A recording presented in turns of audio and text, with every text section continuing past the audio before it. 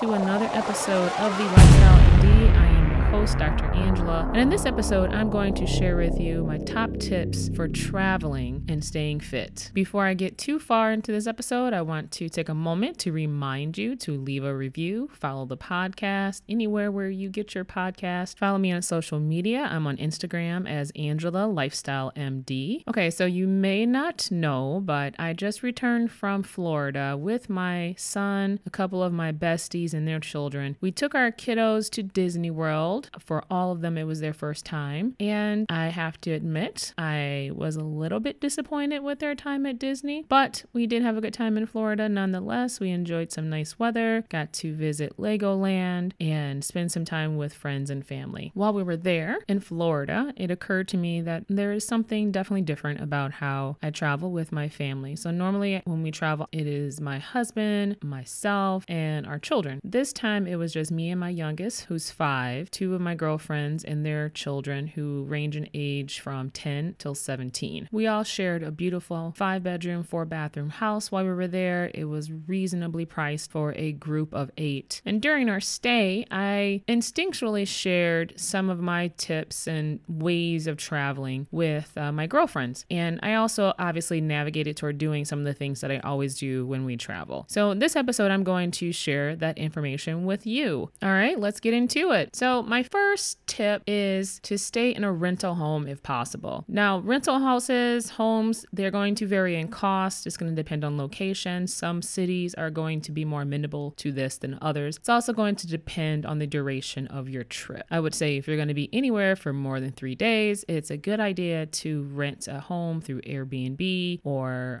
VRBO, whoever you prefer. If you can't get a rental home, then you could also opt for a hotel suite that comes with a refrigerator, some basic amenities to allow you to prepare some food. So why does this matter? When you are traveling, you're naturally going to be eating out a lot. One of the things that most of us like to do, we like to try local restaurants, but we also don't want to eat all of our food while we are on vacation. Well, for a number of reasons. One, it's really expensive. Also, it's not good for you because you don't know what's in the food. You have no control over the calorie, the fat content, whatever that is that you are trying to keep track of. And more importantly, when you have food allergies like I do, it is hard to find restaurants that can appeal to everyone in your group while also keeping you safe. So that was definitely a big deal for our group traveling down there. More than half of our travelers had 1 or more. In some cases, one of our kiddos had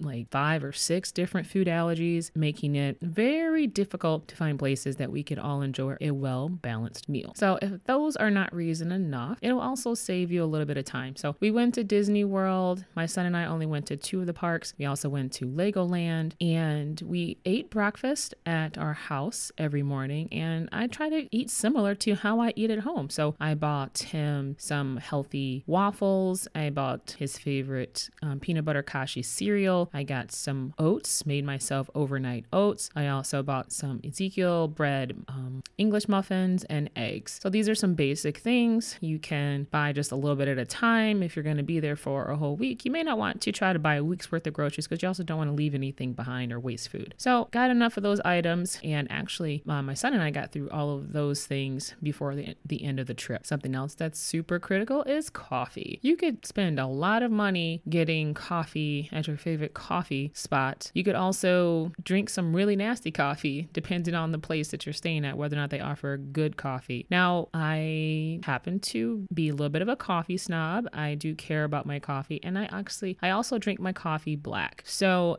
on this particular trip, we had a coffee maker, but I bought a pour over funnel to make individual serving sizes of coffee and was able to make that for everyone in a group. We also bought some cold brew coffee from the local grocery store, and we use that as well. Another benefit of having a full kitchen with a full size refrigerator is that you can pack food to take with you into the various parks and locations. So we took snacks. I made my son tuna sandwich, and I had an ice pack inside of my backpack that I was able to bring into the park. Applesauce, whatever that may be. And now again, when you have allergies, it's not always guaranteed that you're going to find food items in theme parks that you can eat. So that was also critical that I was able to bring things in with me that I could have. So that is a huge benefit to being able to bring your own prepared food. Now, of course, you have to be careful about keeping things cold. Now, again, I told you I brought an ice pack inside of my backpack. It worked pretty well. Ended up using frozen water bottles inside of a lunch bag, an insulated lunch bag inside of my backpack, and it worked super. Now, the downside of staying in a rental home and preparing a lot of your own food is that, for one, you don't always know what cookware and utensils you're going to have at your disposal. So if that information is available to you from the owner, you can obtain that. Maybe you can even request that information before traveling so you know what type of food to purchase. You can wait to get to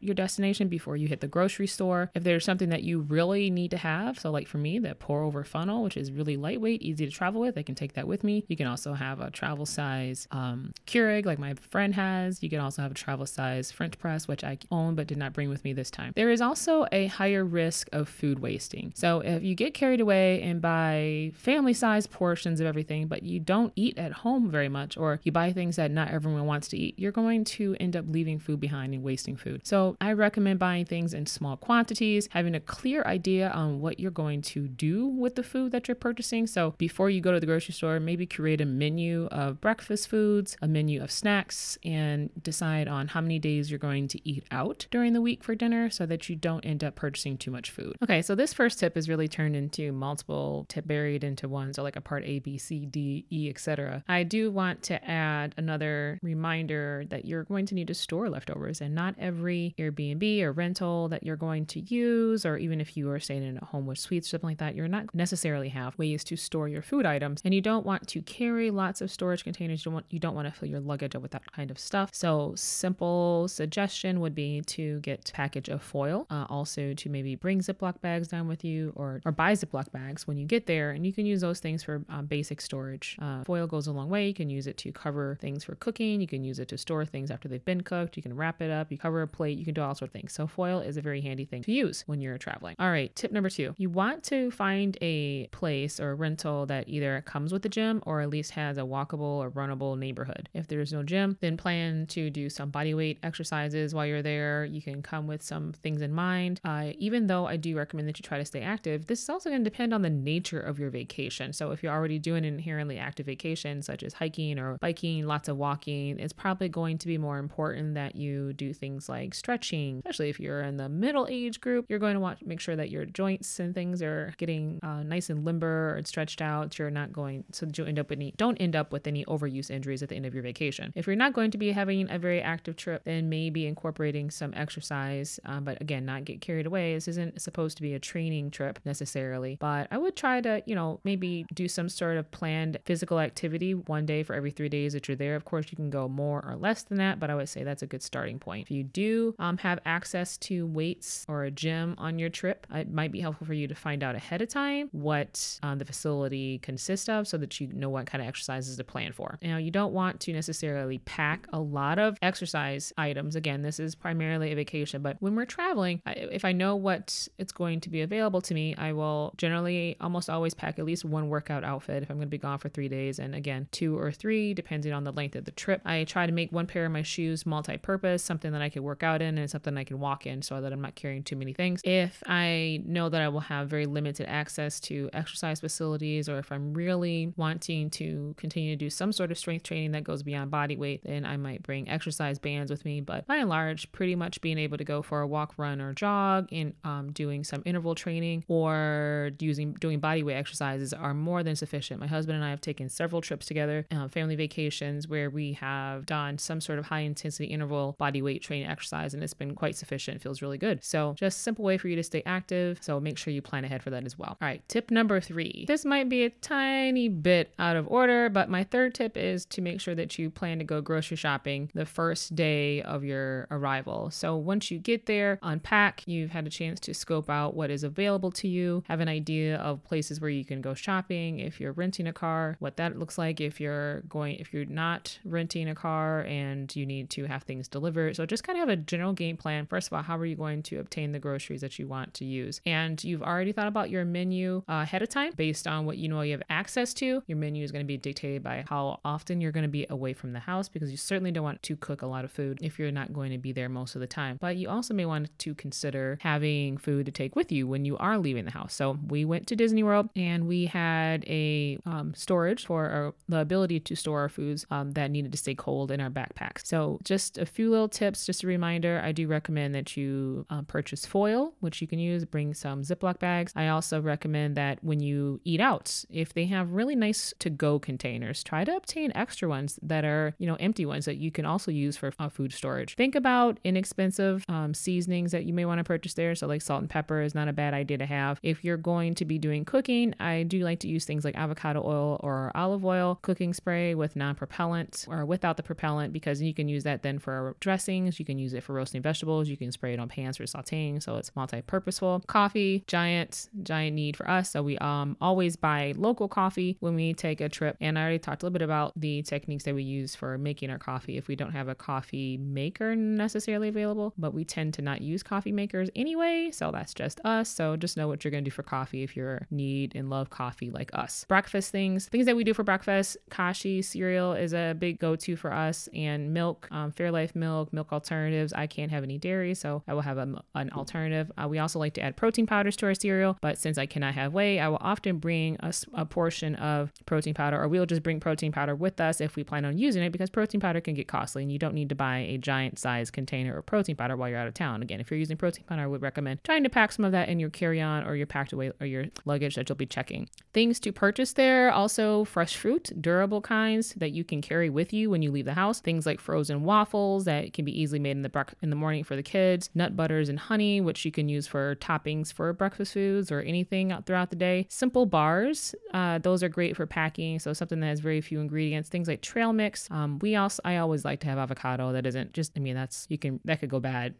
But hey, what do I say? I love avocados. So then there's tuna, lunch meat, cheeses. If you like those kind of things, we almost always go for tuna. And then instead of buying a large jar of applesauce, our son often consumes applesauce, so we'll get applesauce individual containers. Again, you can take those with you if you're going to be away from the house. Greek yogurt or yogurt containers, you can buy those in individual size, and those can be taken with you when you leave the house. And paper towel, you will certainly need paper towel. I definitely recommend getting at least one roll and then kind of going from there. And then if you don't have a cleaner that comes in the house, like if they don't have like cleaning products for you, then you might want to think about getting some sort of multi-purpose cleaner that you can use while you're away. All right, number 5. So I talked a little bit in that previous tip about packing food for your outings. I would encourage you to actually plan ahead for that. Packing food for your outings saves you time and saves you money. It looks like it's going to be a lot of extra work, but you save yourself from having to stand in food lines. You avoid making overpriced purchases. And if you have special eating needs and anyone in your group, then you are also not having to take a chance on risking that you're going to have a hard time finding the food that people in your group can eat. That was a big problem for our group when we were traveling. Many of us had food allergies, so being able to pack foods that we knew that we could all consume was helpful in the event that we found ourselves in a situation where there weren't a lot of options available. Now, this does not mean that I'm not suggesting that you always eat your own food, but it allows you to extend your activity time, because if you're not having to interrupt your activity to go to a place to eat or to get food, that just gives you more time to do whatever you're doing. So we will tend to, on our trips, plan to have either a lunch out or a dinner out, and it depends on what our activities are. And we like to have things that are local. So when we do dine out, we're not eating at chain restaurants. We're eating at restaurants that are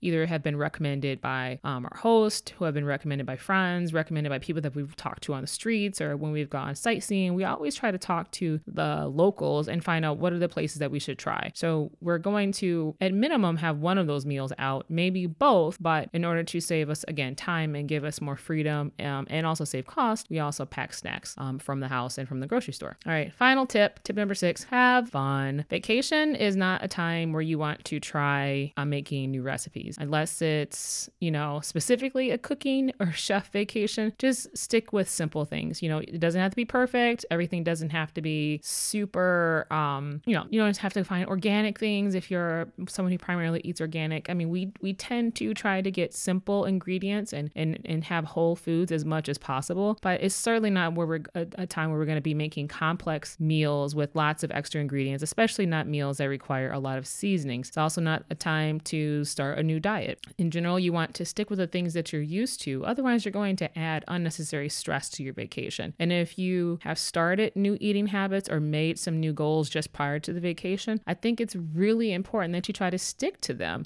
or at least pick some of those that you're going to stick to, so then you don't find yourself having to start over. So while I don't want you to start anything new on your vacation, I also don't want you to disrupt anything that you've already began before going on vacation. So try to be mindful and thoughtful of that and intentional about how you're going to eat and behave on your vacation. All right. Hopefully that was not too overwhelming. Vacations, our family loves to travel, and I love to take our family and our kids on different new experiences. And for a period of there, I had a very difficult time with traveling because of the simple fact that my colon, my gut, my GI system was very unforgiving, and it took me a while to figure out what the problem was. So we were already really particular. We've always been a family that preferred to eat and make our own foods and not do a lot of dining out. We often would stay at places where we had the ability, if possible, to make our own food. But it became even more critical when I developed these food sensitivities, and it was very stressful to think about eating if I didn't have access to a place that had all plant-based options or that I knew would not contain dairy. So for some of you, this may seem like a nuisance, and for some of you, this may be a necessity. And I think most of you will fall somewhere in the middle. It's actually really helpful. So no matter where you fall on the spectrum of it's necessary or it's not necessary, I think there's a lot of benefits to plan ahead and to be thoughtful about what you're going to be eating and how you're going to be eating when you're traveling. So I hope you found this episode helpful. If you did, please tune in to next time. Share with a friend. I have some exciting news to share with you all. Make sure you tune back in about a week when I release the next episode. And you can follow me on Instagram at Angela Lifestyle MD. And I hope that you will join me next time. Take care.